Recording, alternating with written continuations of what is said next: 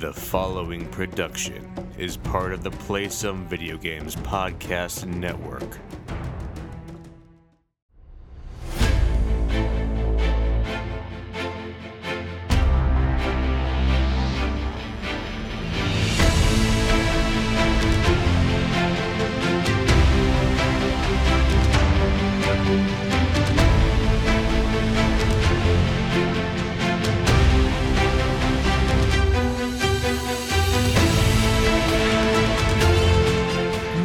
Boarders, and welcome to Board with Video Games, the gaming podcast that strives for the right balance of coverage for games you play on your table and on your television. We're a proud member of the PSVG Podcast Network and thrilled to be part of the Dice Tower Network as well.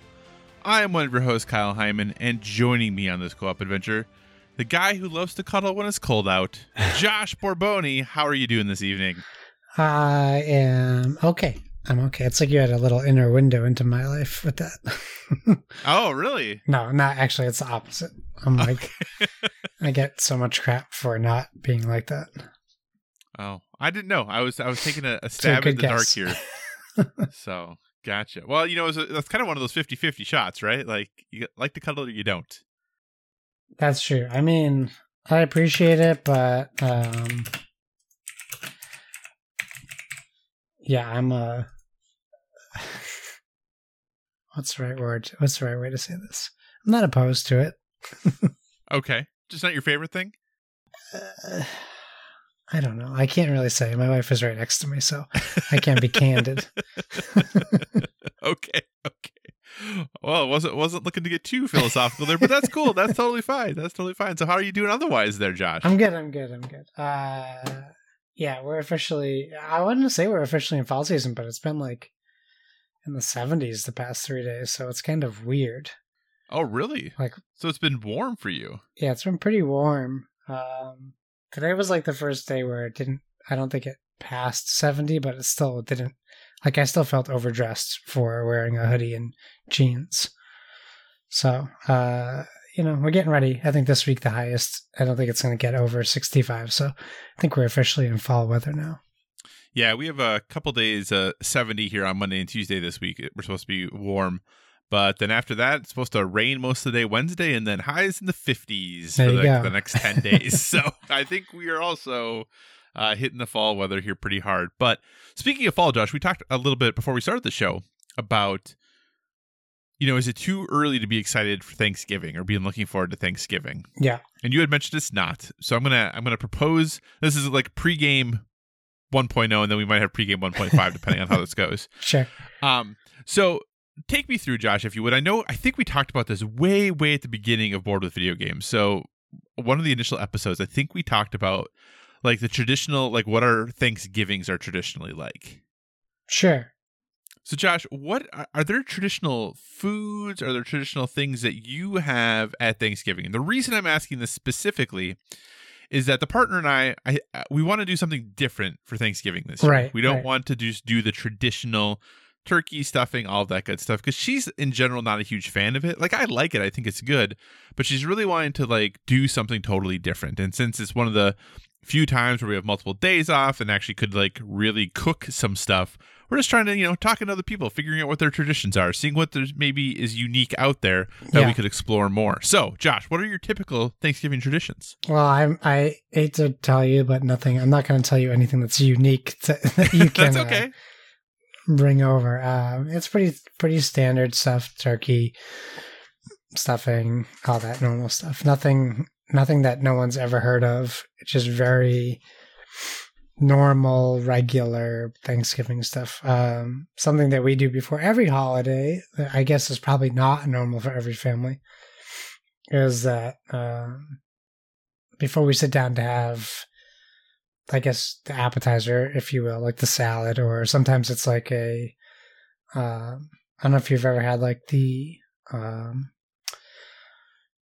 fruit salad with sherbet on top. Have you ever done that before? So we do. I know what you're talking about. Either we do that or we do salad. Everyone does a shot together. So we usually like toast who's not around, or if an event has happened in the family, but something like that. That happens before every holiday dinner. But yeah, otherwise for Thanksgiving, everything's pretty normal. We don't really watch football in the house on Thanksgiving, which I think would probably be abnormal for most people. Like, we'll sit down, we'll talk for a few hours. We always have way more desserts than we should, and then I'll try to sneak in a couple casual board games at the end of the day. Well, I was going to say, I mean, watching football, especially this season, I don't know that, well, not that the Patriots play on Thanksgiving, but right. With how their season is going in general. Yeah, sometimes that we do play on Thanksgiving, but it's it's few and far between. Right, yeah, because I mean, you just played the Cowboys today, and that didn't go very well for you. Yeah, my boss is a Cowboys fan too, so I'm sure I get to hear all about it tomorrow. No, that's too bad. And he was at the game too. Oh, was it? Okay. Well, okay.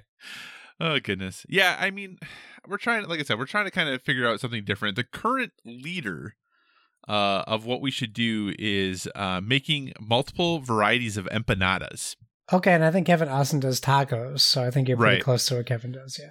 Yeah, because we had discussed tacos, and I was like, well, we could actually make like the shells and all that other stuff, but we eat tacos pretty regularly. Granted, we don't always make our own shells from scratch, but I was like, I don't know that I've ever made empanadas at home, and, they're very versatile. You can do a lot of different things. Could make both your meal and your desserts could be empanadas. Like, there's just so much you can do with it. So sure. I think that's the current leader, but listeners, if you have ideas, things that you'd recommend, let me know. I would love to know what your Thanksgiving traditions are, even if they're super quote-unquote traditional. That's totally fine.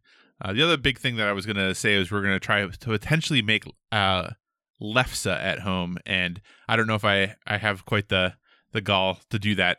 I don't know what that is. But lefse is it's a pretty big thing here in the upper Midwest. It's a kind of like a flat bread, almost like a tortilla, but then you put like butter and cinnamon sugar and roll it up and eat it. It's pretty delicious. It's pretty great. Not gonna lie, but yeah, it's pretty wonderful. So, well, pregame, Josh, 1.5 then. Yeah.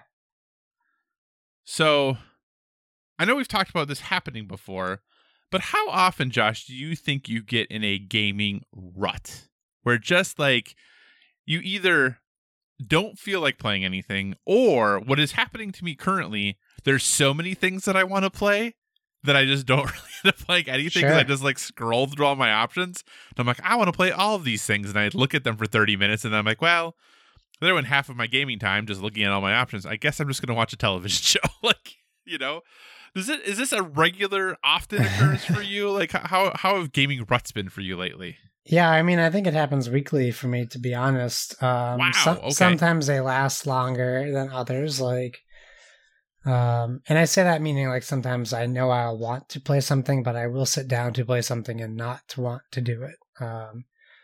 That happens more than I care to admit, but usually it's because of other distractions like TV shows or something. But I would say once every maybe 3 months is probably I get like a real rut. Like I really just don't want to play anything for like a solid week. Even though I have stuff I want to play or have to play. I mean, I could probably easily attribute it to like small bouts of insomnia or stress at home. Probably consistently, I can probably tie it to something like that, but I don't always like overanalyze it. Sometimes I'm just like, yeah, I'm in a rut, and it happens sometimes, and different things get me out of it. Sometimes it's playing a game with a friend to get me out of that, because I know I'll be helping them get out of a rut, or sometimes it's like I haven't played nearly as much Far Cry 6 as I want to, because I just haven't been making the time for it, because I haven't felt the need to play it. It's because you hate it, isn't it? Yes, Far Cry 6, the worst game ever.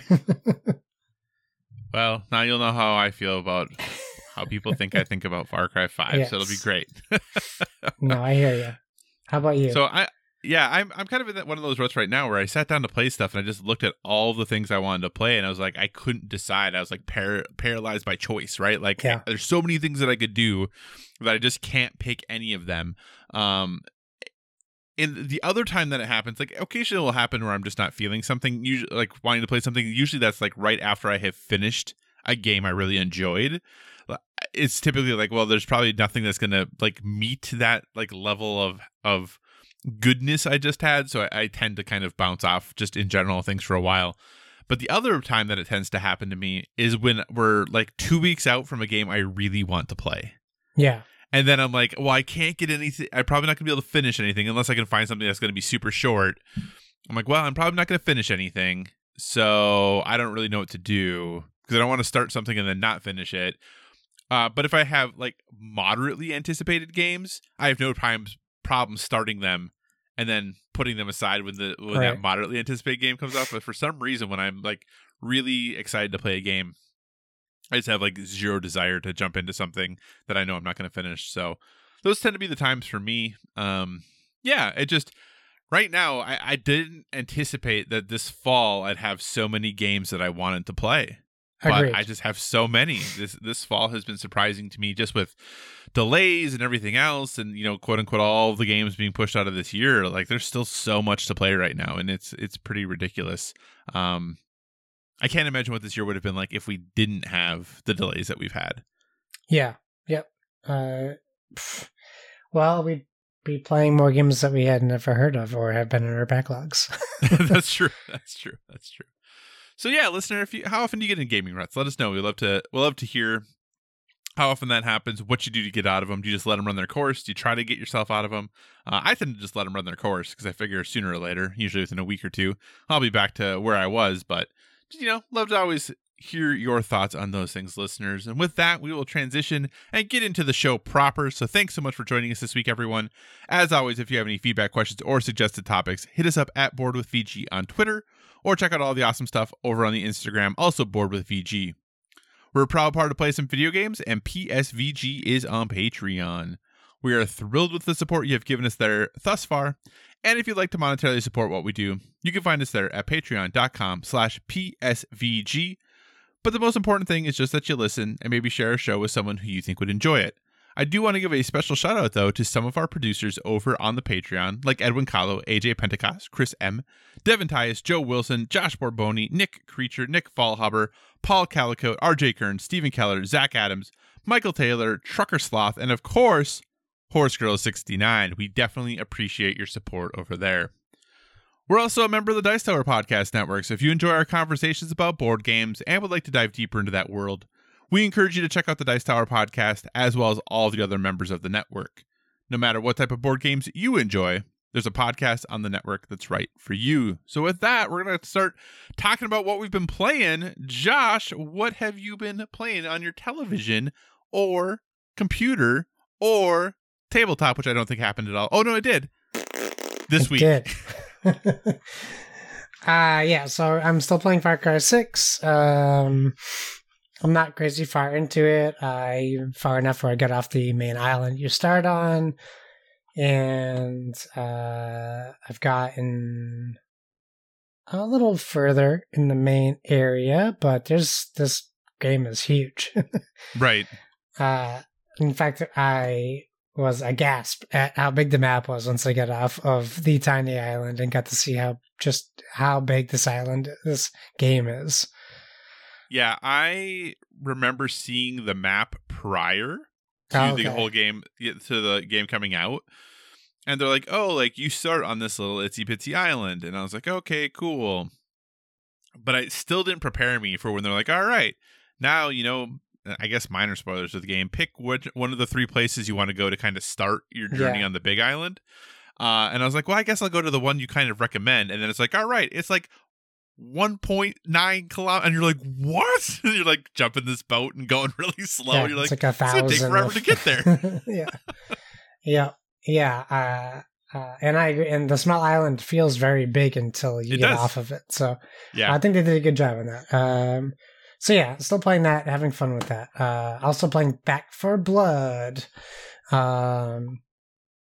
which is on Game Pass, which is accessible to everyone. I was on PSVG last week, and I talked a little bit about it.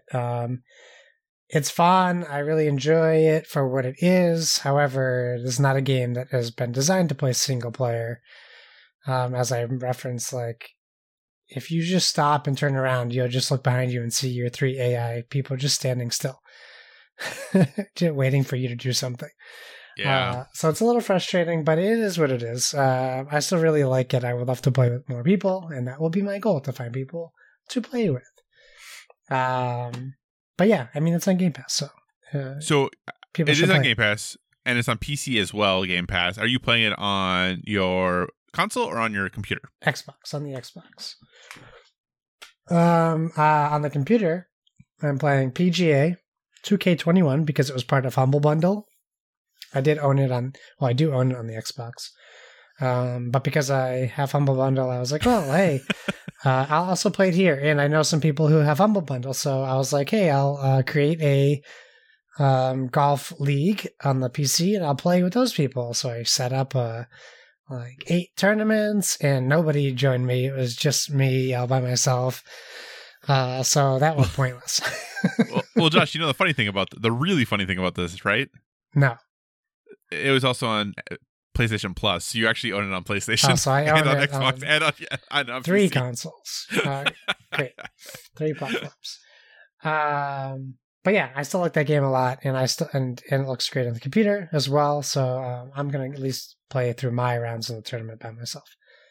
And then I saw, speaking of Humble Bundle, this thing popped up all over the place, actually, randomly for me on social media, where Humble Bundle had a deal with this game called The Hunter: Call of the Wild, which was a game I never thought I would be interested in, period, because it's like a deer hunter style game.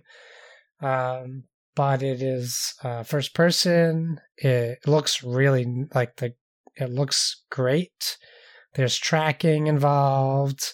Part of the Humble thing is I did I didn't do the it was like $15 and it got you everything, like all the DLC. I did like the $7 one where I got like 15 DLCs instead of all of them. But it includes like off-road cars and stuff like that. But just playing it a little bit where you're tracking scat and footprints and using binoculars and GPS. It's just a very I'm not the type of person who really lets recreationally just go kill animals, but I mean, I can appreciate it for what it is, and it's pretty cool, and it looks really nice. So it was fun to grab that and play it a little bit. So yeah, it's on Humble Bundle now. So like $7.50 gets you the full game and like a bunch of DLC. So Cruisin' Blast is a game I got. I wasn't planning on getting it, but it popped up in our Discord. People were sharing this deal. Normally a $40 game, $10 off at Best Buy, and then if you bought it, you also get a $10 reward certificate.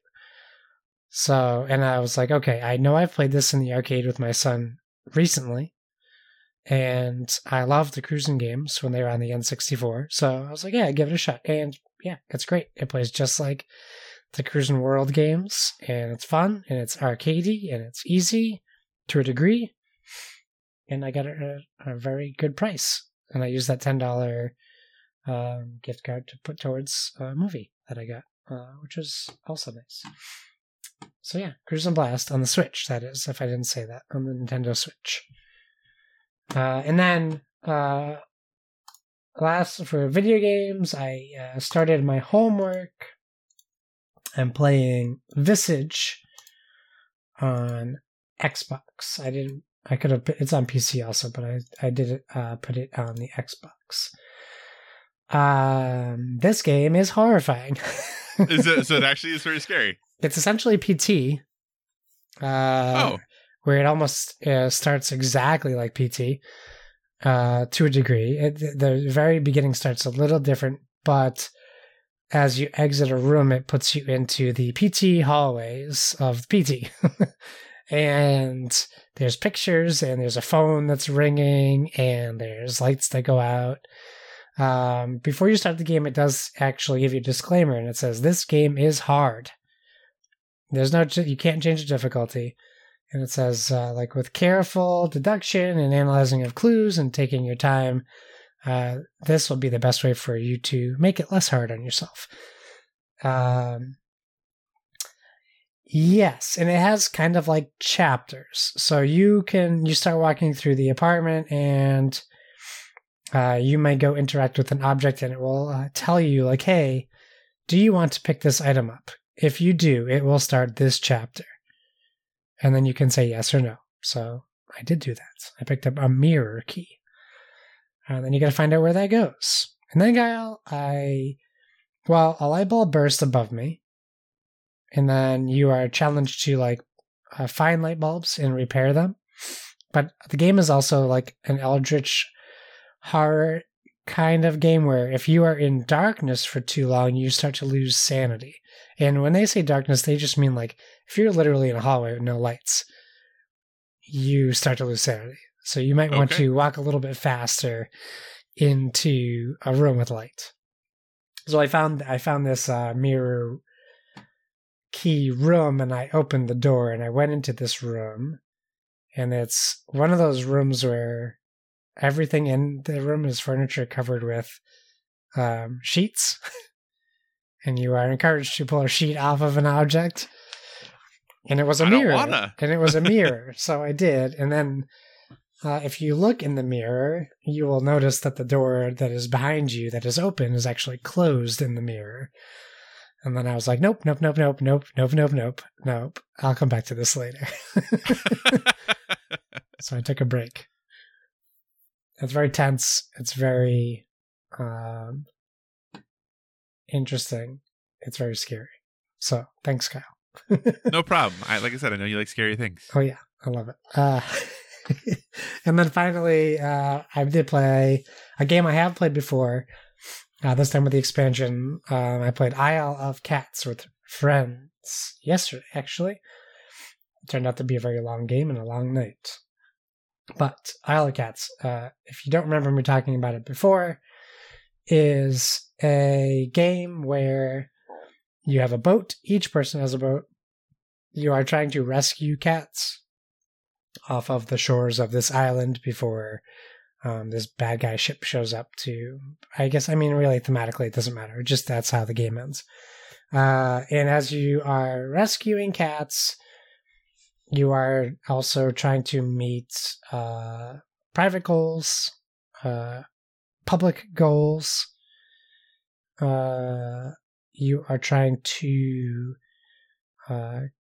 fill your boat, and on your boat, everyone's boat has rats on the boat, and you're trying to block the rats because you lose points for visible rats at the end. You're trying to fill your 7 different parts of the ship, and you also lose points if you don't completely fill parts of the ship as well.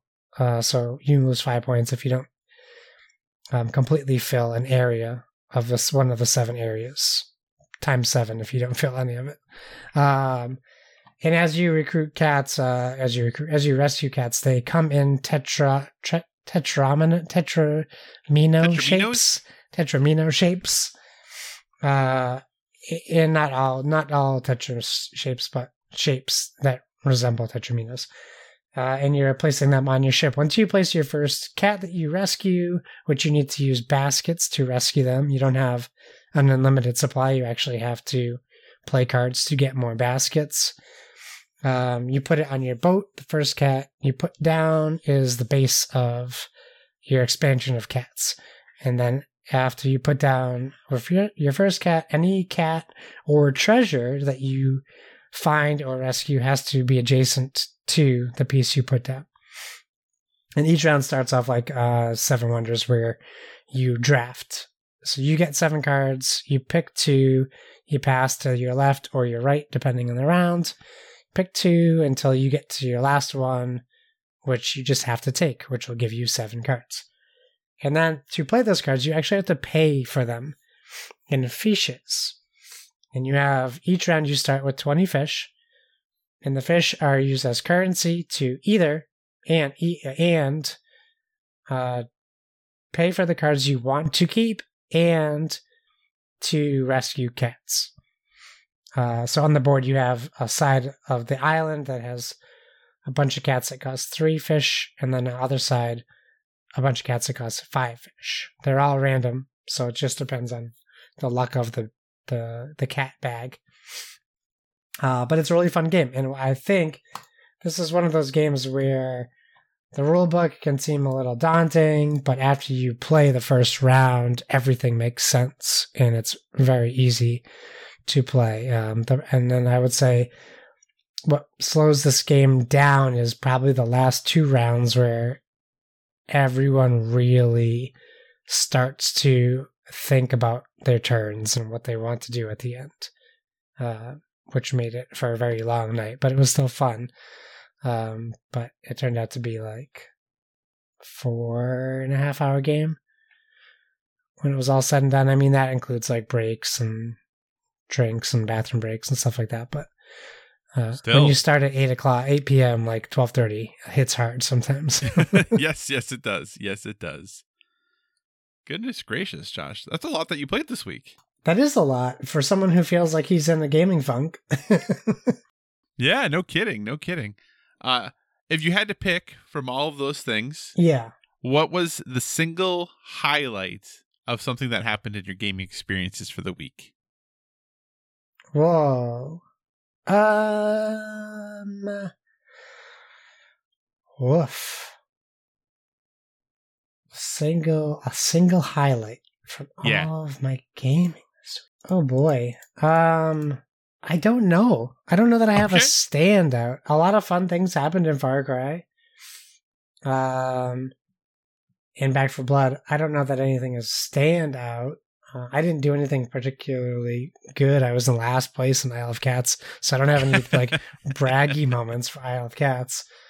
I still really enjoy going into a compound in Far Cry and kind of just taking it over. And in this one, they make it a little bit more interesting where you get hunted at certain points if you're killing too many people. But I think like the biggest challenge for Far Cry is to move on. Yeah. Like it sends you a pretty clear signal when you've completed what you're supposed to do, but they don't stop coming. Very much like Back 4 Blood. You just kind of have to move on. It's just a little bit more manageable in Far Cry 6 if you want to hang out for a little bit longer. Back 4 Blood, they really rely on that trope of if you don't move on, they're just going to keep funneling bad guys at you. Right. And I guess maybe running into Chorizo in Far Cry 6, that was a really fun moment. Yes. So I thought that was cool as well. But yeah, I guess I don't have to like. I know sometimes there's definitely gaming moments that are big standouts. I just don't have one for this week. No, that's okay. That's okay. Have you noticed that if you have Chorizo as your amigo, and you just stop moving? Though, yeah. Oh yeah, and if you just stop moving, he just curls up and takes a nap. Oh, does he? I didn't. I'll have to check that. He does attack cute. people, which I think is pretty funny. Yeah, he has gotten. I've had a few moments where I've been very, very sad because sometimes he just runs out into the road and man, does he go flying sometimes. Whoofda. And I'm glad that all you have to do is run over and pat him on his head. He's good to go again because goodness gracious, that poor dog. But yeah, okay. For me, as far as what I've been playing, it's pretty much a repeat of last week. I've just played more Far Cry 6 and more Metroid Dread. Yeah. Just trying to kind of, progress through these games and honestly, make some progress towards finishing them. For Far Cry 6, I have made some pretty solid progress, I think. I know I'm nowhere near as far as like folks like Donnie and stuff in it, but I'm still pretty happy with, how much I've gotten played. I did have one mission that I had to do I was very annoyed by the time I finished it. And I don't know if you've done this mission. I'll be very vague about, you'll know right away. And I'm going to be very vague. Is you have to go get a specific kind of truck. No. Okay. So you have to get the specific kind of truck so you can do this mission. So I went to go get this truck. And of course it's not like, in this case, it was not like, oh, go to this place and get this truck. It was like, hey, you have to find one of these trucks that's just in the environment naturally. Yeah. Right. Fine, whatever. Like I'm like, I know there's a ton of them. It'll take, 5 minutes of, being on a main road and I'll be able to get one. That's fine. First one that comes up, I'm like, oh, sweet, this is great. So I take out the driver and I'm about to get in the truck and then a tank shows up. And I didn't even know the tank was here, but then the tank shot the truck and it blew up the truck with me in it. So I was like, well, that's done. Okay, let's try this again.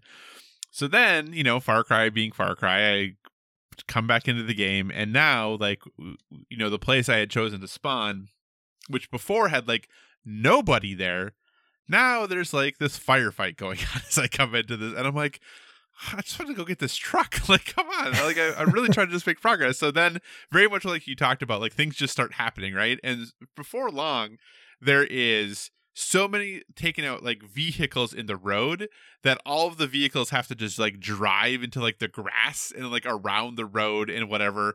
But there's just all these people keep showing up, and I don't want to just run away because, Far Cry, one thing I think Far Cry has always done really well is that you can get very overwhelmed very quickly. So, like, you can be like, oh, I'm doing great, but then all of a sudden things can just get out of hand. Yes. And, they bullets hit hard in that game.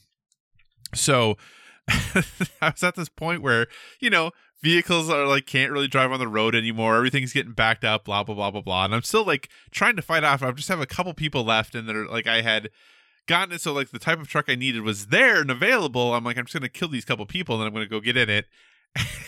I'm standing in the grass off the side of the road, and this car just comes blazing through because they can't drive on the road. It just runs into me and kills me because I'm just standing there. I'm like, oh my gosh. So let's try this again. So then I jump in again to go do this thing. This time, thankfully, there's absolutely like no firefights going on or anything like that. I drop in. I'm like, okay, this is good. Running around. Where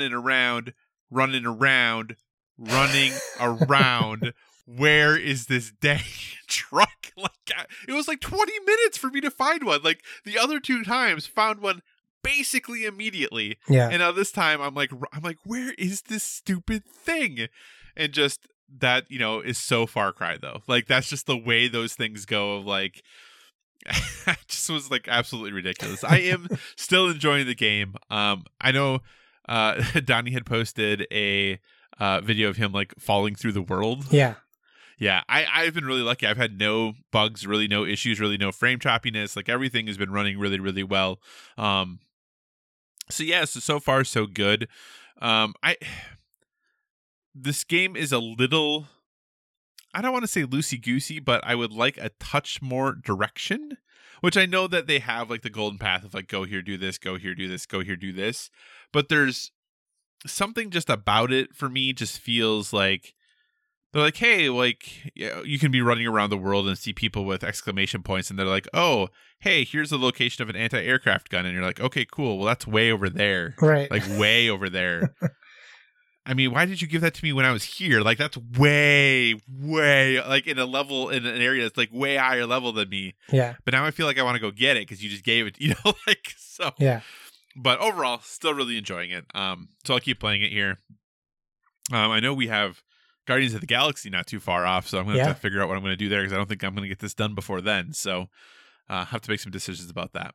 But also then Metroid Dread. I have never, like I said last week, I've, never played a ton of Metroid. I really like this game. I'm having a lot of fun with it. It has continued to be, there is some finger gymnastics you have to do with the controls. There are definitely some things that I'm like, ooh, this is not super intuitive to me. And maybe it is for people who've played a ton of Metroid, but there's a couple things that just seem a little more complicated than they would need to be. Granted, off the top of my head, I couldn't figure out a way to fix it, but it just seems like you're making me hold 3 things down to make me hold 3 things down. Yeah. But yeah, I'm really enjoying it. I was a little frustrated with the controls initially, but I'm over that for the most part as far as just how things move in the environment and getting used to that. There is an enemy type now that is annoying as heck that I'm really not a fan of. But other than that, it's good. I'm having a lot of fun with it. It is hard. It is challenging. I know people out there have been like, there's been some conversation about whether this game is too hard. I don't think it's too hard, but you definitely like can't, slack off. The only thing that's I think is maybe I think some of the attacks are a little unbalanced a little bit of like you'll be fighting enemies and like what is like their main attacks are like, you're like, okay, that probably should do a lot of damage to me, but then like just their little like piddly like things to distract you that you have to dodge stuff. Like if you miss, like it takes off like 3/4 of your health. You're like, what? That was like just a little piddly thing. Like what? That wasn't even like the big attack. So that's a little, just a couple of those things. I'm like, I feel like that's just slightly more punishing than maybe it should be. Yeah. But overall, like I said, that's a nit. Like I don't think it's unfair. I just think that could have been tuned slightly differently for a more enjoyable gameplay experience. But overall, I'm really enjoying it. I think if you're on the fence about it, I would encourage you to get it. But yeah, I'm pleasantly surprised. This wasn't on my radar. I kind of picked it up on a whim because everyone was talking about how good it was. And I'm really glad I did. I'm having a lot of fun with it. So with that, let's move on to our topics of the show. Josh, what is your first topic this week? Well, speaking of Nintendo Switch, Nintendo do what Sega did. You see what I did there? I did see that. We did have we had a Animal Crossing Direct and then a super secret stealth drop of Nintendo Switch Online update, which kind of just came out after the Direct. So they did the trailer kind of thing that we've already seen before to a degree, where they talked about how Nintendo Switch Online will be including the N64 and the Sega Mega Drive games. But what they did also announce is that it will also include the Animal Crossing expansion. But not only did that get mentioned, they also mentioned a price hike for Nintendo Switch Online in general, and on top of their new bundle. So if you want a single person 12-month subscription for Nintendo Switch Online, it'll be $20 for a year, which I think, if I'm not wrong, that's higher than it was before, right? I think it's always been $20. Has it always been $20? I think. Okay. Yeah. Okay. So that being said, if you would like to get the Nintendo Switch Online games plus the expansion pack, which, like I said, is the Sega Mega Drive, the N64, and the Animal Crossing Happy Home Paradise expansion. The Happy Home Paradise expansion comes out November 5th. October 26th will be when the N64 and Sega games go live. It will cost you $50 a year. And you just kind of have to have that Animal Crossing expansion. It is included. And obviously you don't have to take advantage of it, but it is included in that. And then the big jump, which I think was really where the internet blew up to a degree, was for those people using the family plan, which a lot of people are because it made more sense. If you would like to be on the family plan, which gets you have up to 8 accounts, and you want to use this new membership, it will be $80 a year for N64, Sega, and Animal Crossing. So, I've seen positives and negatives all over the place. Obviously, the negatives are more loud. But my question to you is, what do you think about the price change, and do you think it is a valuable? Do you think it's worth the money? That's a great question. So let me start off by saying, as clearly as I can, I don't think Dev listens, but if Dev does listen, I think these prices actually. Oh, he does? Yeah. Oh, okay. I actually think that these prices are fine.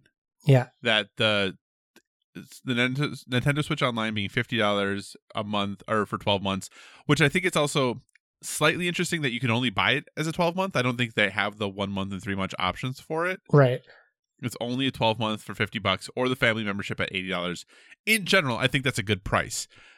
I think where the problem comes in, if you want to say problem, quote unquote problem, is that Nintendo had set themselves up for failure because of how inexpensive the original plan is. Right. Since the original plan is $20, and I know this it's included, so you can be like, oh, like I don't play Animal Crossing. Right. So if I were to buy an individual membership, instead of $20, I'm now paying $50 for some N64 and Genesis games. Exactly. Like I'm paying more than double, right? And now granted, if you are playing Animal Crossing, the price of the DLC alone probably makes it worth it, at least for the first year. Right. But I really think that's kind of where the shock is coming from, is that the original plan was so affordable. Ridiculous, like probably too cheap, to be honest. Yes. And now they come out with a price point that is actually pretty reasonable, but in comparison to what they had been doing, just seems like so much more. So that's kind of where I come down on it. I don't think it's a bad price at all. I just think that the optics, because of how inexpensive the previous plan was, makes this look far, far more expensive, or like a significant jack up of price. But when you compare it to, you know, PlayStation Plus, Xbox Live, Xbox Gold, like any of those other things, like it is completely reasonably priced in comparison to all of that stuff, to me at least. What are your thoughts, Josh? I agree with you to a degree. I think, yeah, if you look at it, the N64 and Sega games are going to cost you an extra $30 a year. I think that's a tough, like if you want that, I think it is probably worth it to, if you don't have a Genesis Mini and you're just really dying to play N64 games, which notoriously do not survive the test of time. Right. The forced expansion for Animal Crossing probably makes the price hike look less appealing if you don't want it. They probably shouldn't have even included it, to be honest. And you're right. Their price was way too low for what they were offering. But here's my thing. Because you mentioned like Xbox and Sony and how, like, I would say competitively priced it is. It's actually more than some of those if you look at it. But they have a horrendous system. What are you getting from online for them? They don't have voice chat. They just put out a Bluetooth that doesn't work if you're online. Oh, really? That I didn't know. So it's just they don't have. That's really funny. They don't have a good. And I get it, right? Like Nintendo doesn't want kids talking to. Well, I mean, they say that I think the defense is that it's an online safety thing for kids, but I don't know that is necessarily the truth. Only PlayStation has come out and said that. I mean, come on, Nintendo's never said that they want to protect the kids. And like you can only PlayStation does. Kids play Fortnite, kids play Minecraft. They use Xbox voice chat all the time. The fact that you can't do that, and the fact that Nintendo Switch Online seems to struggle so much in comparison to other online services, I think that's for me the biggest problem with the price hike. And like we're part of a family membership. I told Donnie I'd be happy to chip in. I tell him I'm happy to chip in all the time anyways, but I would be happy if everyone wanted to bump it up to 80. I think that's affordable. If you have 8 people, that's $10 a year. That's not bad at all. No. I think the 12-month single one is a harder pill to swallow than a family plan. If you have 8 people who are contributing, not necessarily like 7 kids and you, then you're still paying $80. That's true. So yeah, I mean, I think the bigger problem is I'm not interested in the 64 games or the Mega Drive games because I have a Sega Classic. And I mean, I might try an N64 game at some point, but I know Mario 64 and Mario Kart 64 aren't going to run great on this thing. Like, because they're just too old and they're of that graphical like generation that just doesn't look and control good at this point. And if you're not using an N64 controller, what are you even doing? Because I'm watching the Legend of Zelda Ocarina of Time portion, and how are you going to play the Ocarina when you don't have a C directions on your controller when it pops up on the... Yeah, but they didn't change that in the game. Like, they're not going to change the C up. They're not like designing the game for button inputs to change. But I'm saying, but like your Joy-Cons like your D-pad basically is that on the basic Joy-Cons. I guess. Maybe I'm overanalyzing that part. It is what it is. I mean, it's Nintendo. They notoriously charge too much for their own games anyways. And I don't mean that when they first come out. I just mean 5 years after they've been out. So, that's, and if I was actively playing Animal Crossing, it would make sense for me to get an individual plan, but right. I'm not doing that. Yeah, and I think that is well, so many people are playing Animal Crossing that for a lot of people, I think this is a pretty much a no-brainer just because of that, sure. right? I think it's like $25 on its own, so it's definitely worth the jump in price. Yeah, and you're right. I do have a slanted view on this because I am part of that same family plan. So my commitment is minimal to nothing every year. And realistically, for me, the reason I don't think it's worth it is I think about how often I go into the NES and Super NES libraries that they have, and it's really fun to kind of play old games for 5 to 10 to 15 minutes. And maybe I'm cult of the new, but then for many of them, I realize why old. I don't want to say old game is old, but a lot of times old game is old. Yes. So it's fun to jump in for a little bit, but that's where for especially Nintendo 64. I have some great nostalgic memories of playing N64 games. Almost every single one of them is playing with 3 other people. Oh, yeah, for all sure. of my, so me sitting down, and granted, I know that you can use Nintendo Switch Online and play these games, but that's not the same as me sitting down in my dorm room with my 3 friends and right. playing Mario Party or GoldenEye and all that other stuff, right? It's just a different experience. So, yeah, I agree with everything you said. I think you bring up great points that it is potentially a steep price based off the quality of the online experience you're paying for. I think that's totally valid. But since I play my Switch so little online, and since I'm part of a family membership already, I think of it as is it worth $5 to $10 a year for me? Well, yeah, sure. Why not? So it's a coffee from a fancy coffee place a year. Right. I can handle that. So yeah. Cool. Any other thoughts on this? No, I mean, once again, it's just something that got blown out of proportion by the entire internet. Real quick, Josh, so you're not playing Animal Crossing at all anymore? No, my wife just started replaying it again, and I was like, well, if you want me to play it again, I will, but I nuked my island and gave away everything that I spent a year getting, so I don't know that the want is really there. Because I was going to ask if this DLC and stuff was enough to bring you back to playing it. The free stuff, the free update, really, it just, honestly, watching that trailer, it made me think they're adding so many more tedious things. Like making food, which means now you gotta harvest all these different things to make recipes just to have them set out on your table. You're not even really decorating your house with them. You can eat them, but it doesn't really help you that much more than just eating a regular fruit. So I just thought all the stuff they were adding really just would have made it more tedious to play. So I don't really feel like I'm missing out. Gotcha. Cool. All right. Well, listeners, are you going to upgrade your Nintendo Switch Online? Let us know. Are all those N64 games enough for you? Let us know. Did you buy $50 controllers? Let us know.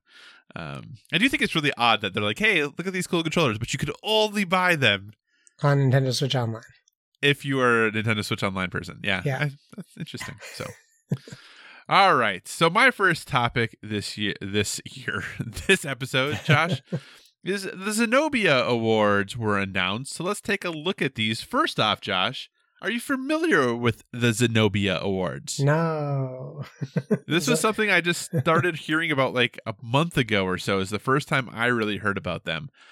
So listener, if you're not familiar, the Zenobia Awards are some board games awards that look at trying to encourage people to produce more historically accurate board games and to explore the historical areas with different perspectives that maybe we haven't looked at before. So I'll just read a bit from their site here, just a little bit, just to kind of give you some perspective on what the Zenobia Awards are trying to do. So it says, quote, historical board games are enjoyed by people from all walks of life, but their designers are predominantly white men. The Zenobia Award hopes to change this by encouraging game submissions by people from marginalized groups. The Zenobia Award is not an ordinary design award. Promising applicants will receive mentorship on their designs from established industry designers, and the winners will receive help navigating the game publication process in addition to a cash prize. So that's just a little bit of kind of what they're trying to do and the purpose of what the awards are. And then the criteria are, first, the design should be a board game or other tabletop game that does not rely on role play or a referee and can be played in under 2 hours. And second, the game must attempt to tackle some historical subject, political, social, cultural, scientific, economic, military, or other. So those are kind of like the general sorts of games that they're looking for. Just Josh, as far as like concept of what they're trying to do, what are your thoughts? I mean, I appreciate it. It's definitely something that's called for. We've seen some like culturally inappropriate games come out, or kind of like taking advantage of the look of a certain peoples or events that happen to them. So at least it makes the people who are designing these games think twice and maybe come in with a more educated opinion on it, which is kind of what you want, right? Yeah, absolutely. So, and just so you know, listener, the first prize was $5,000, second place was $1,500, and third place was $1,000. And then the winners will, with their consent, will receive help in pitching their design to the publishing partners of the Zenobia Award. And they have a number of publishing partners, some of them bigger, most of them smaller, but things like Academy Games, Capstone Games, I think GMT and probably Osprey are the two biggest companies that are currently supporting them. Though Whirligig Games, which is Cole Wehrle, and his brother Drew are also part of it, and they're pretty prolific designers and all that good stuff. So, with that out of the way, Josh, let's talk about the winners. So. The Zenobia Awards, over 11 months, called 150 applicants to 46 proposals down to 8 finalists. And then a group of 14 final judges played and ranked the 8 finalist prototypes. And then they met and they made some decisions. And here were the winners. We'll go from third to first, because why not? Third place was Winne Kase by Allison Collins, a scientific cultural history board game that focuses on historians have argued for decades over the function of Machu Picchu, swayed between re-examined evidence and charismatic historians building elaborate myth, explore the enigmatic wonder, and challenge your perception of history. So that was the third place winner. And a little snippet here from the rulebook. The site of Machu Picchu has captured the imagination of historians for over a century. However, despite years of seeking to understand its secrets, the functionality of Machu Picchu is still an enigma. Was it a lost city as stipulated by a legendary explorer Hiram Bingham III? Or was it a royal estate? Perhaps a citadel, a religious site, or maybe something else entirely? So Josh, what is your desire to play a game about learning about what in the world Machu Picchu is? I'm gonna sound like a jerk. I have no interest in it. Okay, but I appreciate the work that people put. I'm gonna have no. Spoiler alert. I'm gonna have no interest in any of these games, not because of the awards, but just because they fall into the type of games I don't enjoy. Yeah, for the most part, these are like pretty heavy, like Euro style resource management. Though this one does have some deck building in it. Like they are. I don't think any of these games are going to be lightweight. They're all heavy Euros, is what they look like. Yeah. Is what it looks like. Okay, so that was the third place winner. Second place was Winter Rabbit by Will Thompson, which says, explore a pre-Columbian economic system based on reciprocity and community need rather than supply and demand. Prepare your Cherokee village for winter as a trickster rabbit of Cherokee lore disrupts your work. So the rulebook says just a little bit. It says, in the world we've come to call the West, history is seen as a linear thing. Events happen, someone writes them down, we interpret those texts to learn of the history. However, occasionally, those texts are reinterpreted. For the indigenous people of this continent, the telling of history takes a slightly different form. So really just talking about how the function of verbal history, and really looking at kind of, history from, we often talk about how history is written by the quote unquote winners, looking at history from the perspective of those who, the impact of those quote unquote winners, what impact that had on them. So really an interesting kind of look there. Again, this looks like, again, another really heavy Euro. Yes. So hey, there's Winter Rabbit. And then the third/first place winner, Tyranny of Blood by, my apologies, Akar Baharadovaj. That's what I'd say. The Indian caste system under British colonialism. During the rise and fall of colonialism and ensuing social displacement, shaped the nation state to your caste's advantage with its own actions and paths to victory. Tyranny of Blood is about a hierarchical system that has opposed people throughout history and has a lingering effect that continues to cause suffering today. The game is meant as a condemnation of the system and a method of understanding it, not an endorsement or celebration. I hope that learning about this history will inspire players to think critically about the inequalities that plague the world today and to struggle against them. So again, I think one of the comments from the judges about this game really, for me, was like, goodness gracious. It says, this game was easily the most ambitious of any game I reviewed and likely one of the most ambitious titles I've played in years. The design is a far-ranging and well-executed with an incredible attention to historical details and a system-driven approach to working through big problems in design. So, Josh, overall, I think another super, super heavy Euro it's looking like, learning about the caste system.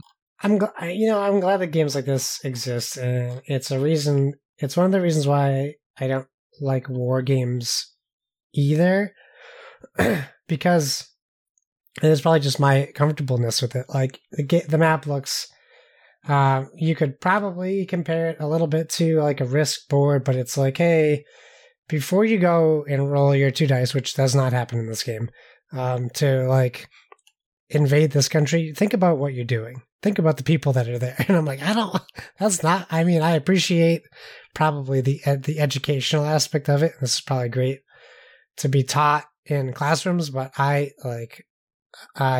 would feel just uncomfortable playing it, I think.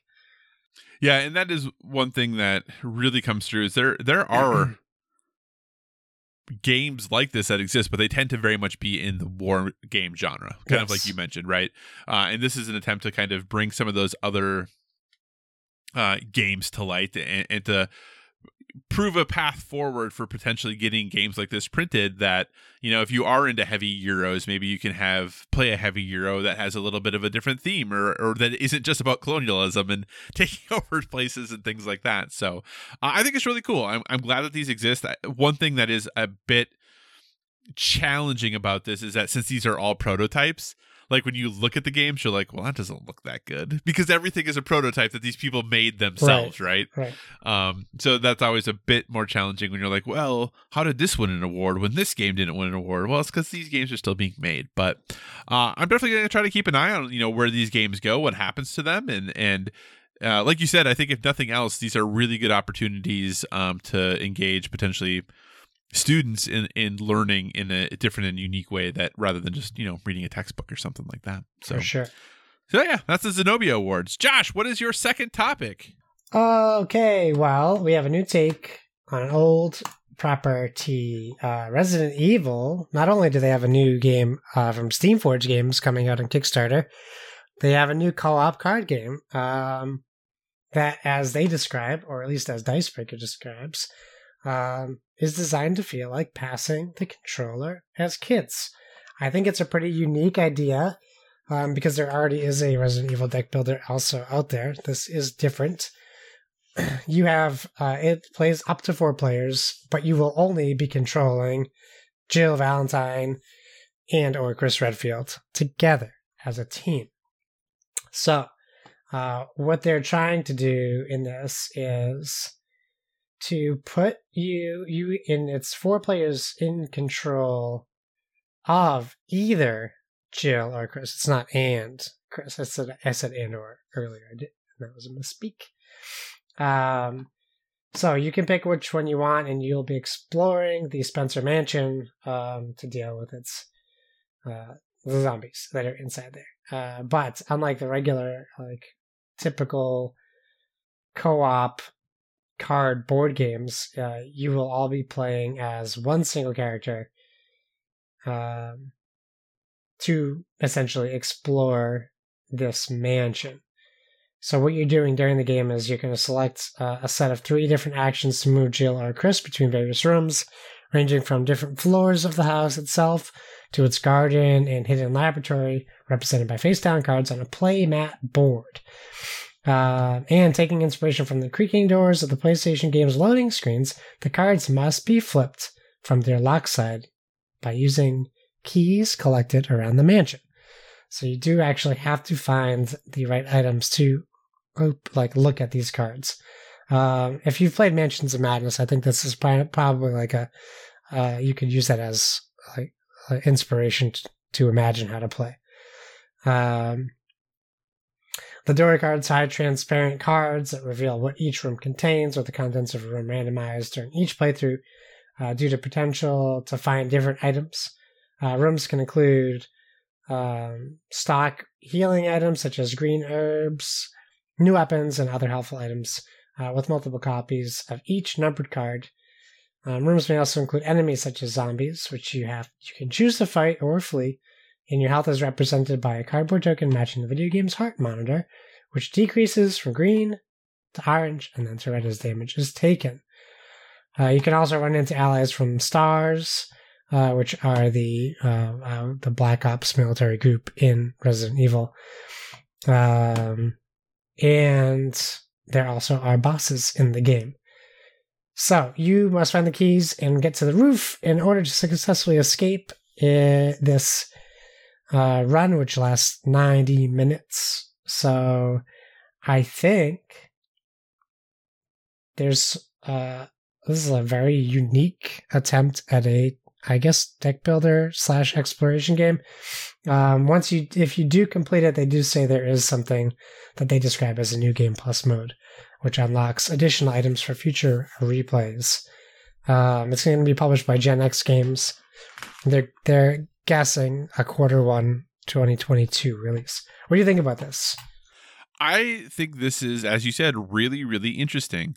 I wonder or worry a little bit about when you have a co-op game where all the players are controlling the same character, and just the idea of how like that alpha gamer situation might play into that.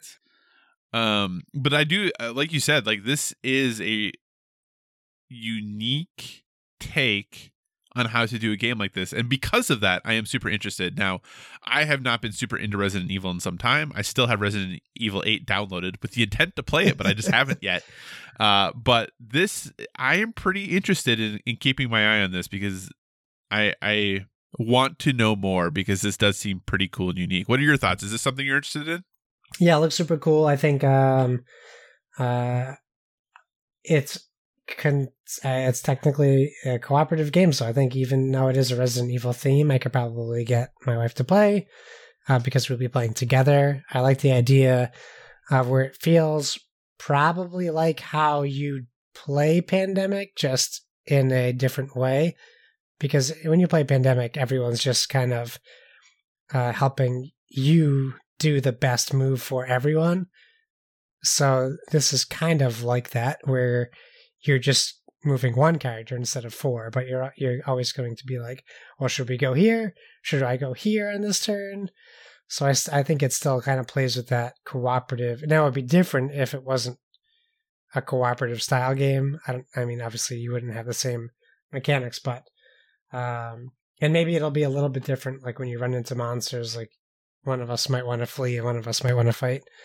But I think it leaves up like a lot of room for conversation too while you play about what's the right thing to do, and what maybe you want to make a risk and try something that you wouldn't normally do on your own. So I think it's really cool. And if it comes in at a good price, or if it's on a Kickstarter, I think it's a no-brainer that I would like to have this in my collection at least.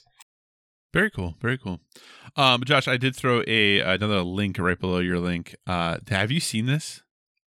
I didn't see that it was announced. I knew that it was coming, but I didn't see that they put this article out. Yeah, because it just went up yesterday. So, listener, what we're talking about, which I know this isn't helpful for you, Far Cry Beyond. So this is a new board game coming from Funforge. And this game was announced initially, I think, in September. I mean, it was pretty recently that they announced that this game was going to be coming out, or that they were working on a Far Cry game. And here's the one quote I will pull from the article for all of you listeners. This is also from Dicebreaker. Quote, "It's almost baffling that this is supposed to be a Far Cry themed board game because it bears almost no resemblance to the video game series." End quote. And in looking at the pieces and the board, I'm like, I guess I see a little bit of Blood Dragon in there probably, which is kind of odd that you'd immediately go to like the offshoot game of the series. But like there's different there's different character classes. Like what? Like that's not that just isn't really a thing. Yeah, but they also have to make it a board game. I know. You can't make Far Cry, the video game, a board game and keep it exactly the same as Far Cry. Right, but then what's the point, right? Like, why use the Far Cry license then? Maybe they were listening to the entire internet when Far Cry 6 came out and they said it needs to be different from the other Far Cries. And now they're like, well, we can't catch a break because now it's different and everyone hates it. I mean, I like the pieces. I think it looks interesting. It actually kind of reminds me of what the Metal Gear game probably was going to look like. Yeah, kind of. I like the Blood Dragon art style. I like the weapons. I think that's pretty cool. I like the thing that says rude gesture. I don't think that it necessarily looks so crazy different from Far Cry. But I'm definitely interested in checking it out. Yeah. I don't know. I mean, I didn't play it, obviously, and they were able to play it at Essence Spiel. Yeah. So. But there's no date or anything, right? Oh, this was like, I mean, this was published I mean, yesterday, when it's coming out, I mean. Oh, yeah, no dates as far as when the game is coming out. So, but yeah, so, hey, there is a Far Cry game on the lookout. You know, the folks at Dicebreaker weren't thrilled with it, but who knows? Maybe it's still going to be good. When I read through the article about what they're talking about, to me, it didn't read as Far Cry, but I guess Far Cry can almost be whatever they want it to be. So they're also British. They don't understand American video games. You know, made by Canadian studios. And other globally based Ubisoft studios, but well, you know, that's just fine details. All right, so we're gonna move on to my second topic, and that's right. It is time to add more games to the newly formed Board with Video Games official rankings, subject to change, Video Game Edition. These were some newly formed, a few weeks ago that we had these rankings just starting out. So we have a long way to go to catch up to the board game rankings. So I figured we kind of come back to it at this point. There's six games totals on the rankings. So I'll go from 6 to 1. Number 6 is Black, back from the PS2 360 days. And then Ultimate Mortal Kombat 3 from SNES and Genesis. Ninja Gaiden from the NES. Contra from the NES. Metal Gear Solid from the PlayStation 1. And then Portal is currently the number 1 game from the 360 PS3 generation. So currently 6 games on the list. Our goal is to kind of, the board game list is quite beefier at like 33 games right now. So we want to not necessarily get this equal before we go back to the board game rankings, but get at least a few more games on here before we do the board game rankings again as well. Sure. So Josh, what is the first game you'd like to propose that is added to the list? Far Cry 5. Oh man, Far Cry 5. Okay. You want to put it at 7. I mean, actually, potentially I do. Maybe 6 or 5. But would you really want to put Far Cry 5 ahead of Contra and Ninja Gaiden? Yeah, I would have it at 3. Would you really? But that's because I like it and you hate it, so it's okay. I don't hate... Oh my gosh. So of all the Far Cries, Far Cry 5 is the one you want to put on the list first. Well, besides 6, it's the only one I've ever played. Gotcha. So why, Josh, do you think that Far Cry 5 deserves to be at number 3 over Contra? Okay, well, I mean, the video games thing is going to be tough because we're going to come in. I think we're going to run into a lot of games like this. Yeah. It's a game series that I had never played before. I jump in at the 5th one. But it's not like playing Dragon Age 5 where there's this immense character lore and backstory where it doesn't make sense to jump into the fifth one. It is a self-contained game, and I don't, I can understand why I like it more than some people. With my fascination with like true crime, this game really centers on a cult nation, and for me, as much as I like the gameplay and I've never played a game as chaotic as Far Cry, and I actually appreciated it for that at the time. So I can also understand where some people might have been sick of it by the fifth one if they played all the other ones. But I thought it was like crazy that a bear could just kind of come up and attack you while you're in the middle of a conversation with someone. Mm-hmm. But also that makes sense. If you're in the woods and you're talking to someone and a bear's around, he's not going to wait for you to stop your conversation before he tries to bite your head off. I'm not trying to defend those moments in Far Cry. I just was able to suspend some disbelief there. But, so just to clarify, yes. Based off that, then Days Gone should be like number 3 too, then, right? Because like those animals would just attack you while you were like, yeah. I mean, if Days Gone was a better game, I agree with you. But I really enjoy the Seed family storyline, and I really didn't know where it was taking me, the protagonist. I also liked something that I think it sounds like a lot of people didn't like, where there were forced moments in the game to progress story where I hated those. You no matter what you did, you were going to run into the situation. I really enjoyed that because it pushed that story forward, and it made it seem like I was as helpless as the character must have felt while playing the game. Like I was like, oh, I can't do anything either, and I'm going to be taken or whatever. I get, but I can budge on my ranking. I get your point there about like how hopeless the character must have felt. I don't say this often about games, but there are people who will always talk about games respecting your time. Yeah. The reason I did not like those is that the game did not respect what I was trying to do at that time. I could be in the middle of trying to do something else and the game didn't care. Right. So as far as the game, that was one of the few times I felt like a game did not respect my time, because maybe I was working on something, or there was some side mission I was trying to do, or there was something else that was going on. Yeah, but the Seed family doesn't care what you're trying to do. They're going to take it. Right, but this is a game, Josh. It's still a game.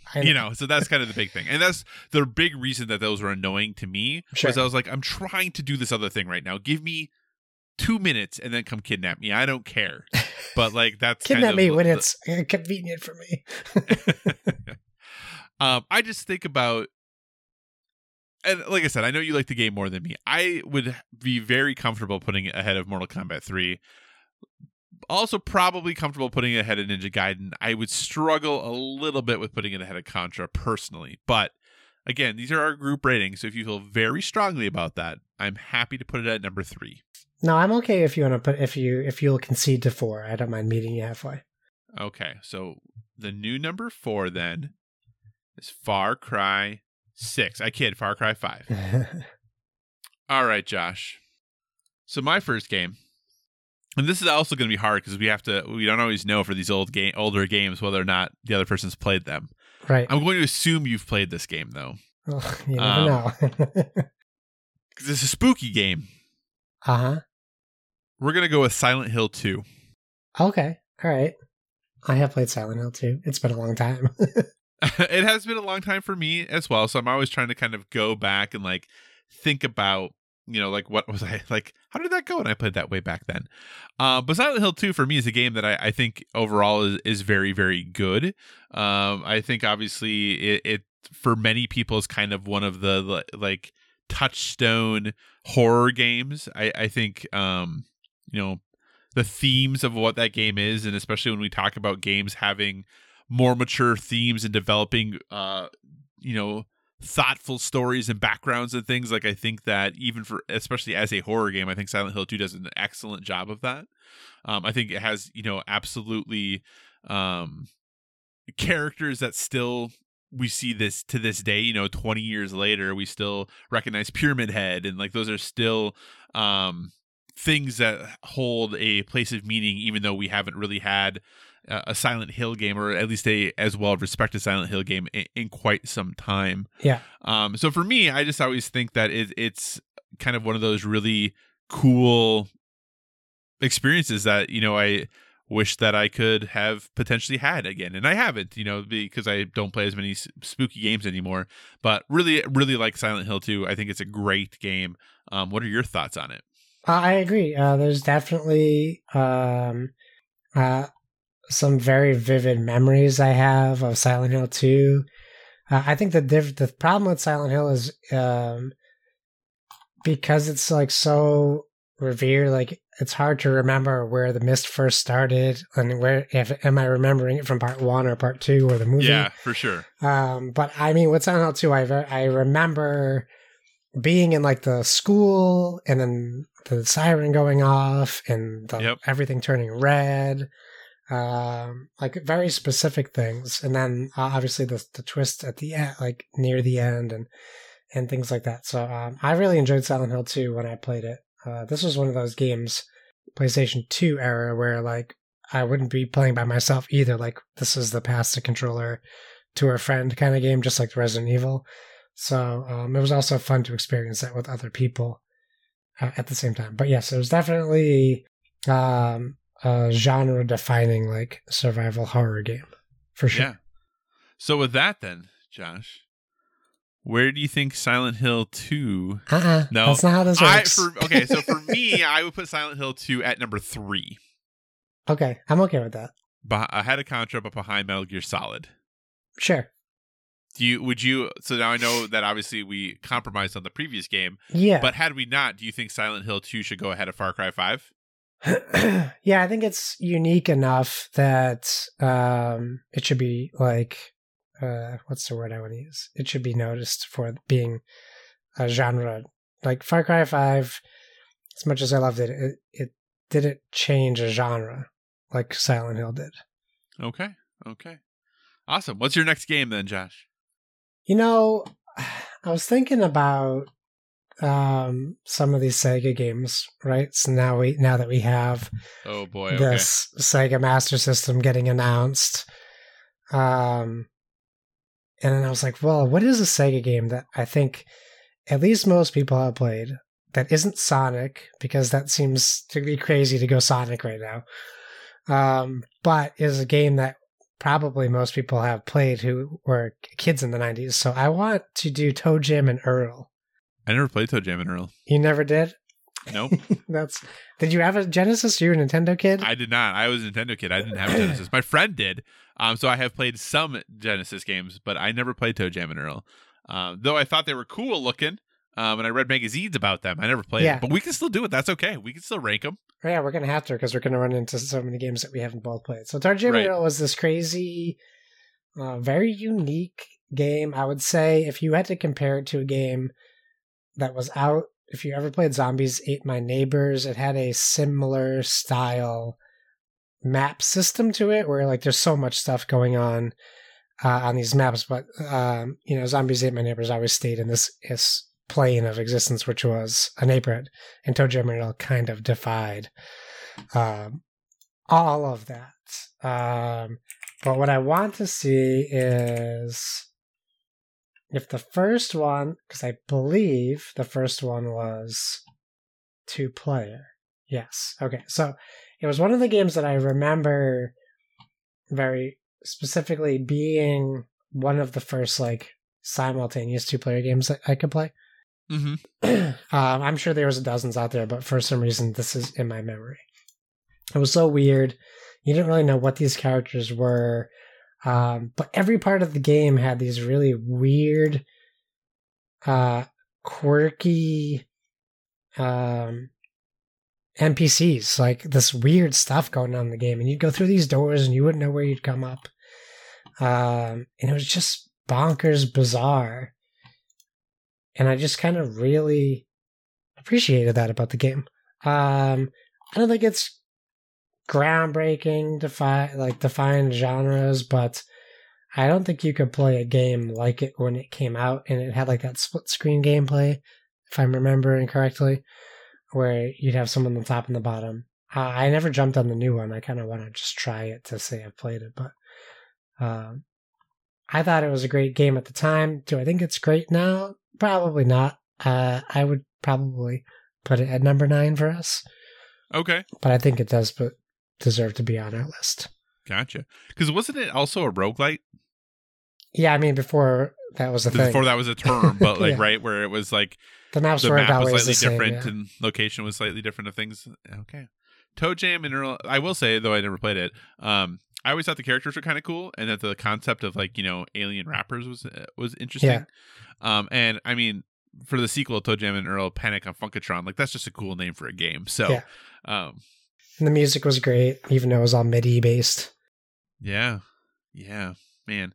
And Toe Jam was the red one, right? And Earl was the big orange Yeah, guy. he was like it was like a tapeworm or something weird like that. At least that's what my impression was of him. It's like this really weird, Yeah. skinny red thing. Josh, how many more of these do you want to do? Obviously, I have one more for sure, but do you want to do an additional one after that? We can if you want. I'm okay with that. Okay, because that'll kind of determine where we go here. All right, Josh. So the next game I'm going to pick then, there is actually a theme to my games. We'll see if that you can figure out what the theme is. This next game is a game that I didn't play until much, much, much after the game came out. Mm-hmm. So for me, this is not something that I have a lot of ties to initially, but something that later on in life I played, and that's where my experience came from. But this is a game that we're going to be getting a new installment in soon. But let's go back to the original with Halo Combat Evolved. Oh, the first one. The first one, Josh. The first one. So, Josh, I know you're a Halo person. You've played Halo for a long time. Uh-huh. Did you play the original Halo when it came out? What was your experience with that first game? Because like I said, for me, it was years later that I actually played it. Yeah, I did a lot more than play the first one when it came out. I played the crap out of the first one when it came out. Okay. In fact, I know I also would go to the semi-local arcade called Playoff Entertainment, where they had set up a LAN thing inside the arcade in dedicated space just for Halo, and we would go play like 8-player Halo, which was like the most you could do at the time. Yes, Halo was... I didn't play games like Counter-Strike, and I don't even know if it was out when Halo came out, because that's how... I don't know what year Counter-Strike was out, but this Halo was the first type of game like this that I had played. I know that we've had other iterations like GoldenEye, Perfect Dark, things like that, but not to this degree. And I kind of loved it for its story. I loved the absurdity where you could kill someone with a handgun across a map when you're playing multiplayer. I thought that was funny. Obviously now I wouldn't find it funny being more competitive into it, but I just thought the story was so good and it looked incredible for the time. For someone like you coming into it later, it must have been difficult because it's like remembering how good GoldenEye looked and then now looking at it is kind of like what the first Halo was like. Even if you play the 10th anniversary edition where they tried to like remaster it a little bit, definitely looks better. But now it's a rough piece of art. But back then it was incredible and I loved it to death, and I've spent countless hours playing it. So, yeah, like I said, this is a game I came to much after the fact. I actually didn't play it until, because I didn't play a ton of Halo until Halo 3. And then that's actually when I went back and played Halo and Halo 2. But really only played them each once. So I didn't have the experience of playing like Halo multiplayer at the time that it was, new and fresh and the thing that everyone was talking about. But I do appreciate what Halo has done. And like I said, I played so much Halo 3, and I'm actually really looking forward to playing Halo Infinite because it sounds like all the things I loved about Halo 3, while not identical, but like that same feel might be back, Yeah. when it comes to Halo multiplayer, which I'm really, really excited about. So, I think Halo is one of those games that even if I am maybe not, I don't have the same memories with it as other people, I really respect like what Halo did, and the place that it holds in gaming history, if you would say.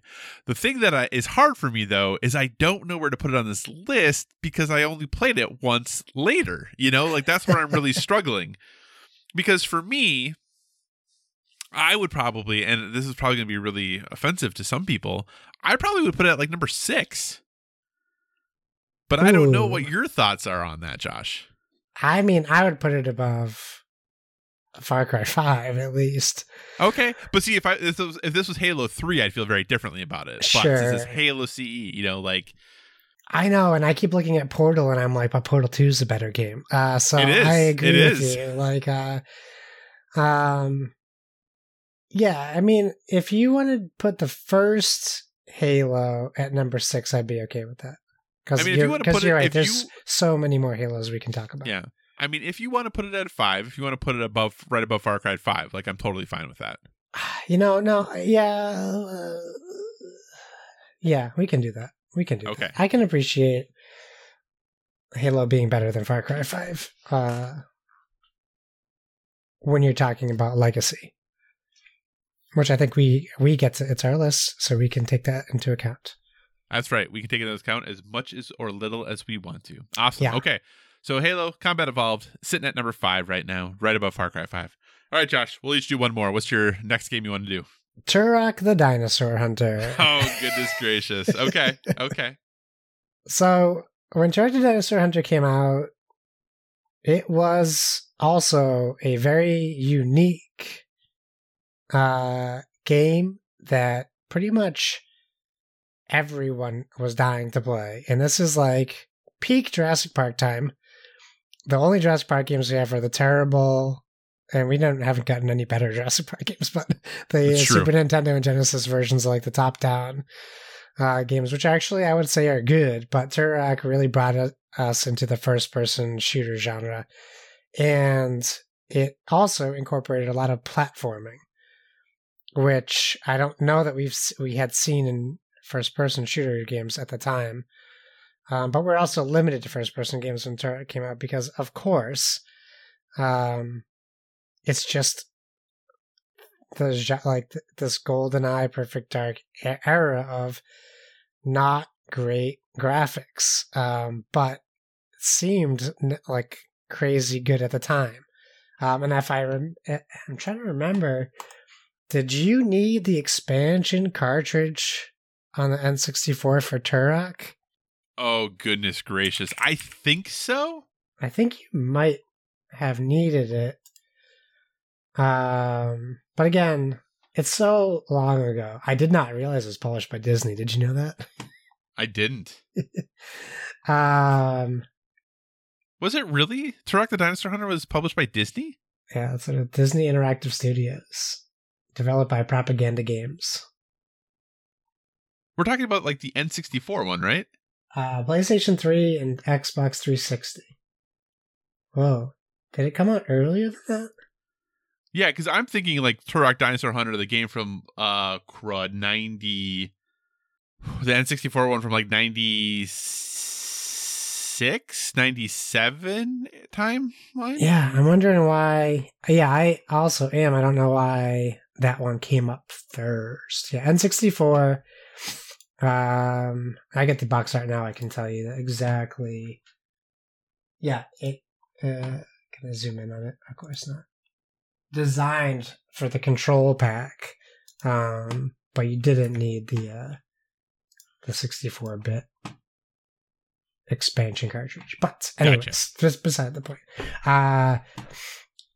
It was, some of the bad guys you were into were insane, giant behemoth monster things that weren't dinosaurs. And you had like, for me, it was really cool because I used to read a comic called Cadillacs and Dinosaurs, which was where they would put like mech suits on dinosaurs. And like Turok had that too.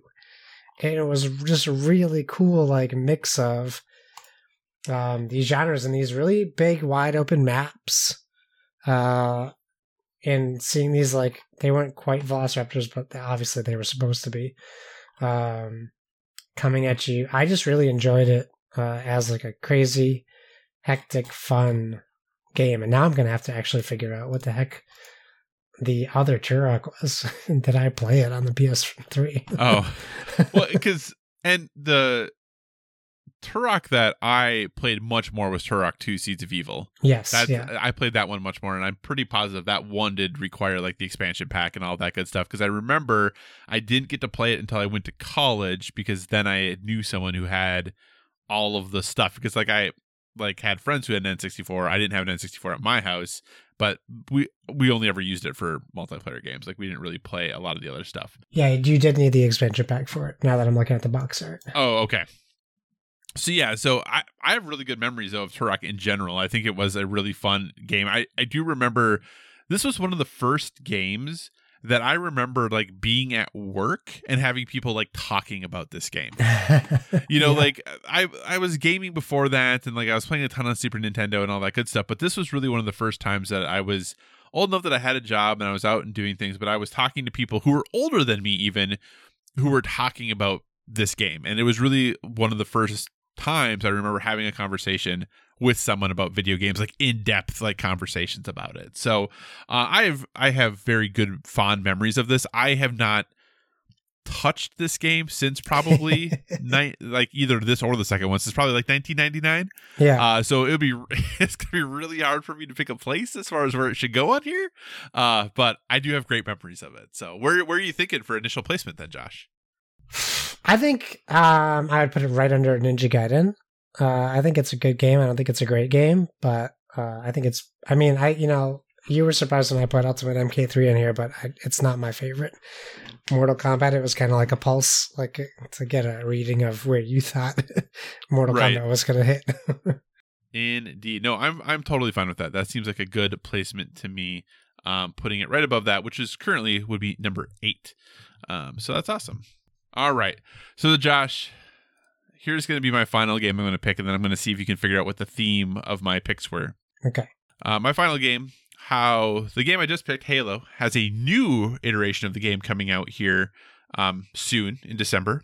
This game is getting polished up and looking all fresh and so clean. And we're getting a remaster of this game coming out in spring 2022. Yes. And that is Grand Theft Auto 3, Josh. Oh, okay.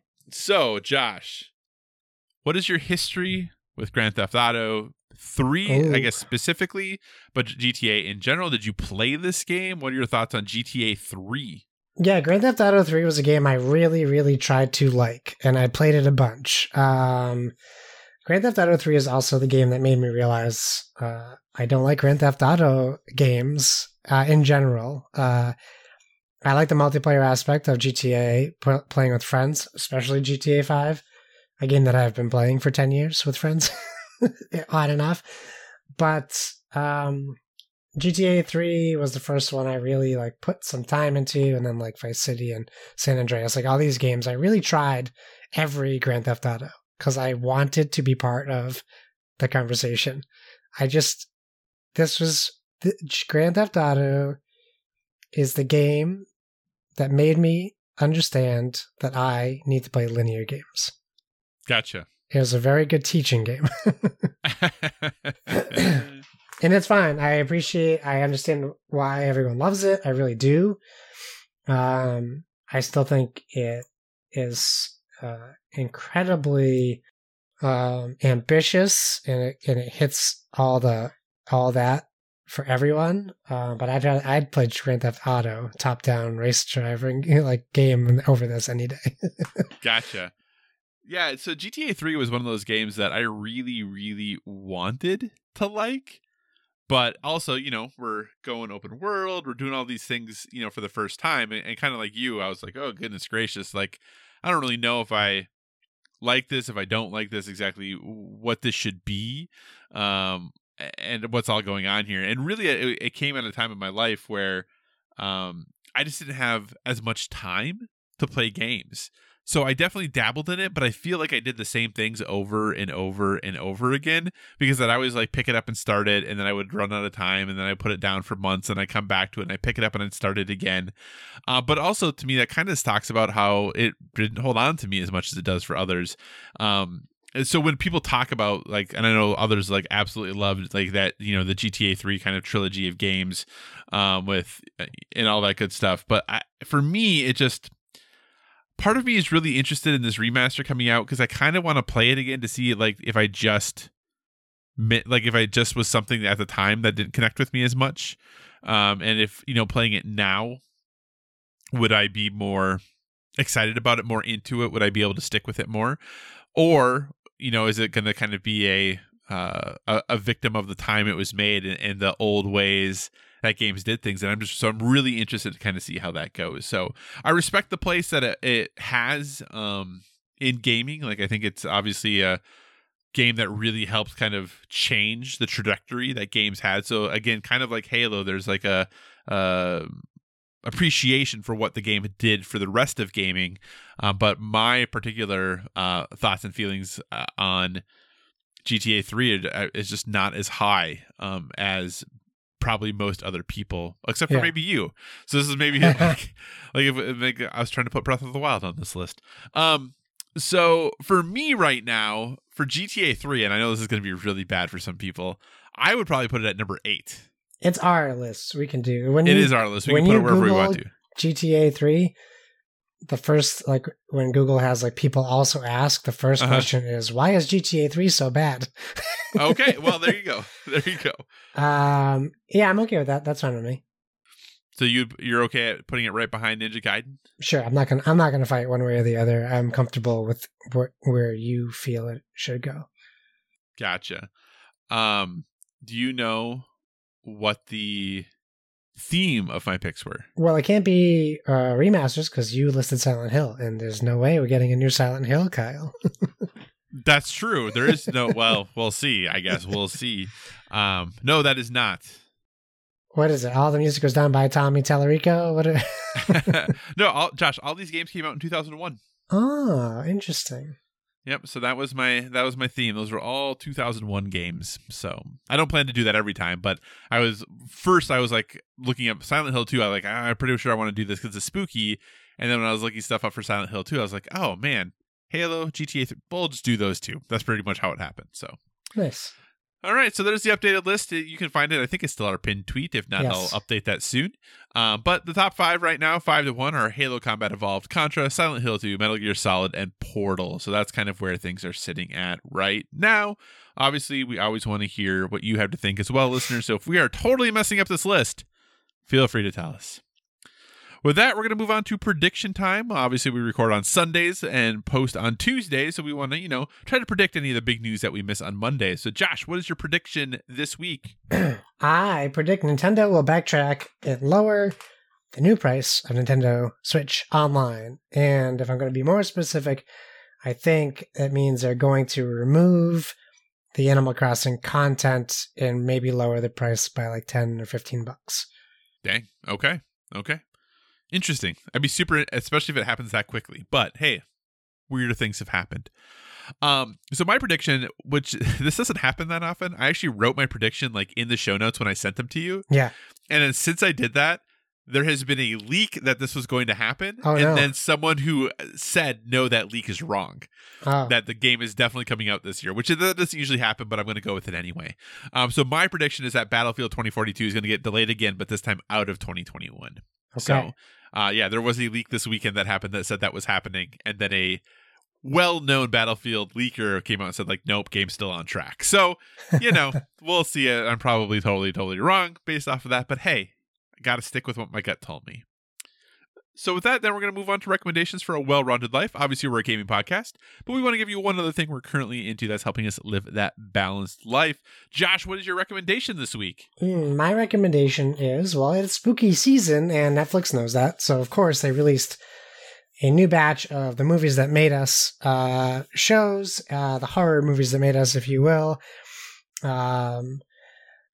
The first episode is Halloween. The original second episode is Friday the 13th. The first one The third episode is Nightmare on Elm Street, the first one.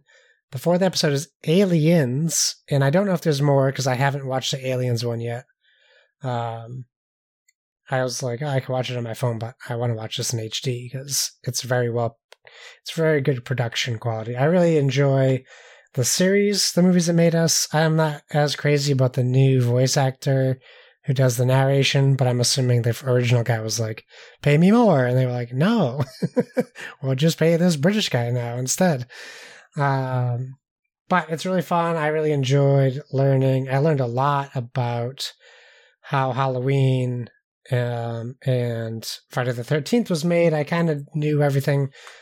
Nightmare on Elm Street, that wasn't really new to me, but the first two, I really learned a lot about how they made those, and there's some fascinating stuff. Even if you don't like horror movies, I still think there's a lot of value into watching these because you get to see how movies get made. And sometimes it's crazy what producers go through and actors and directors. It's a really Holly weird, get it?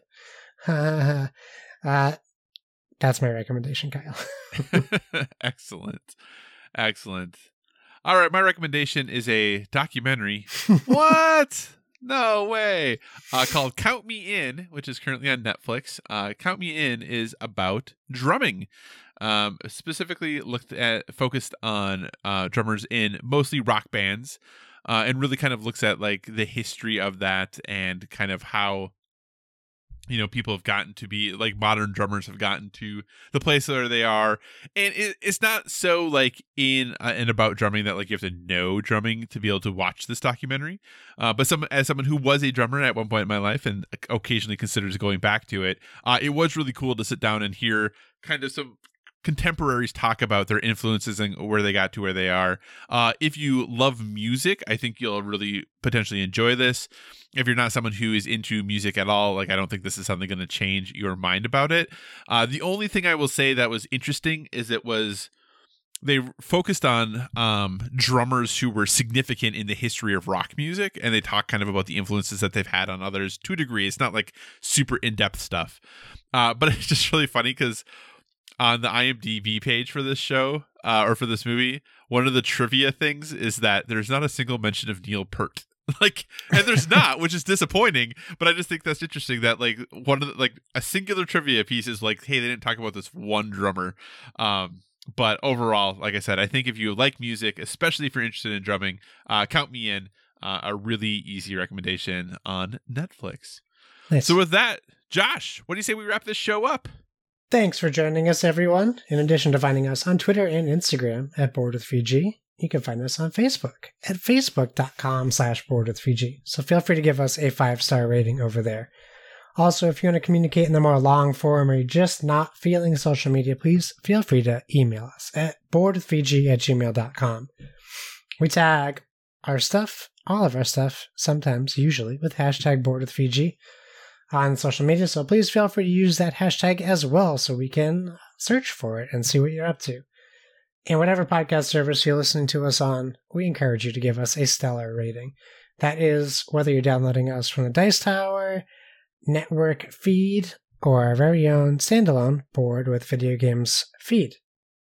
You can find me on Xbox Live, PlayStation Network, at Why So Serious, SIRRIUS, also on Steam.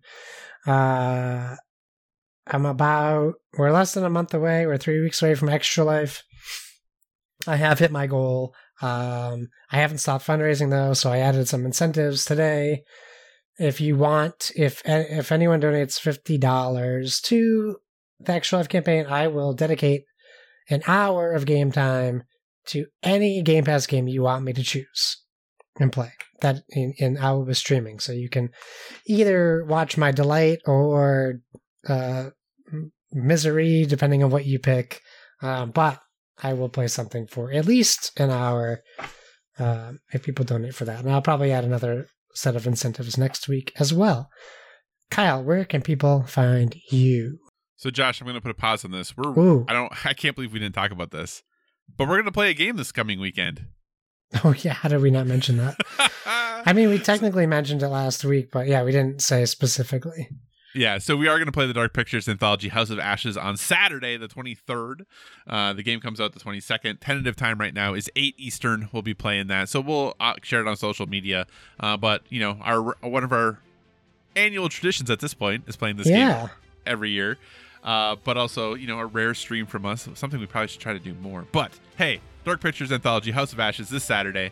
Be there, buckle up, it's going to be great. But you can find me on all the usual places: Twitter, Instagram, PlayStation Network, Xbox Live, Board Game Geek, all at Psychocross, CYCOCROSS. As always, if you have suggestions for future topics, be sure to reach out to us on social media because we want to talk about what you want to hear about. And remember, everyone, whether it be board games or video games, never stop gaming.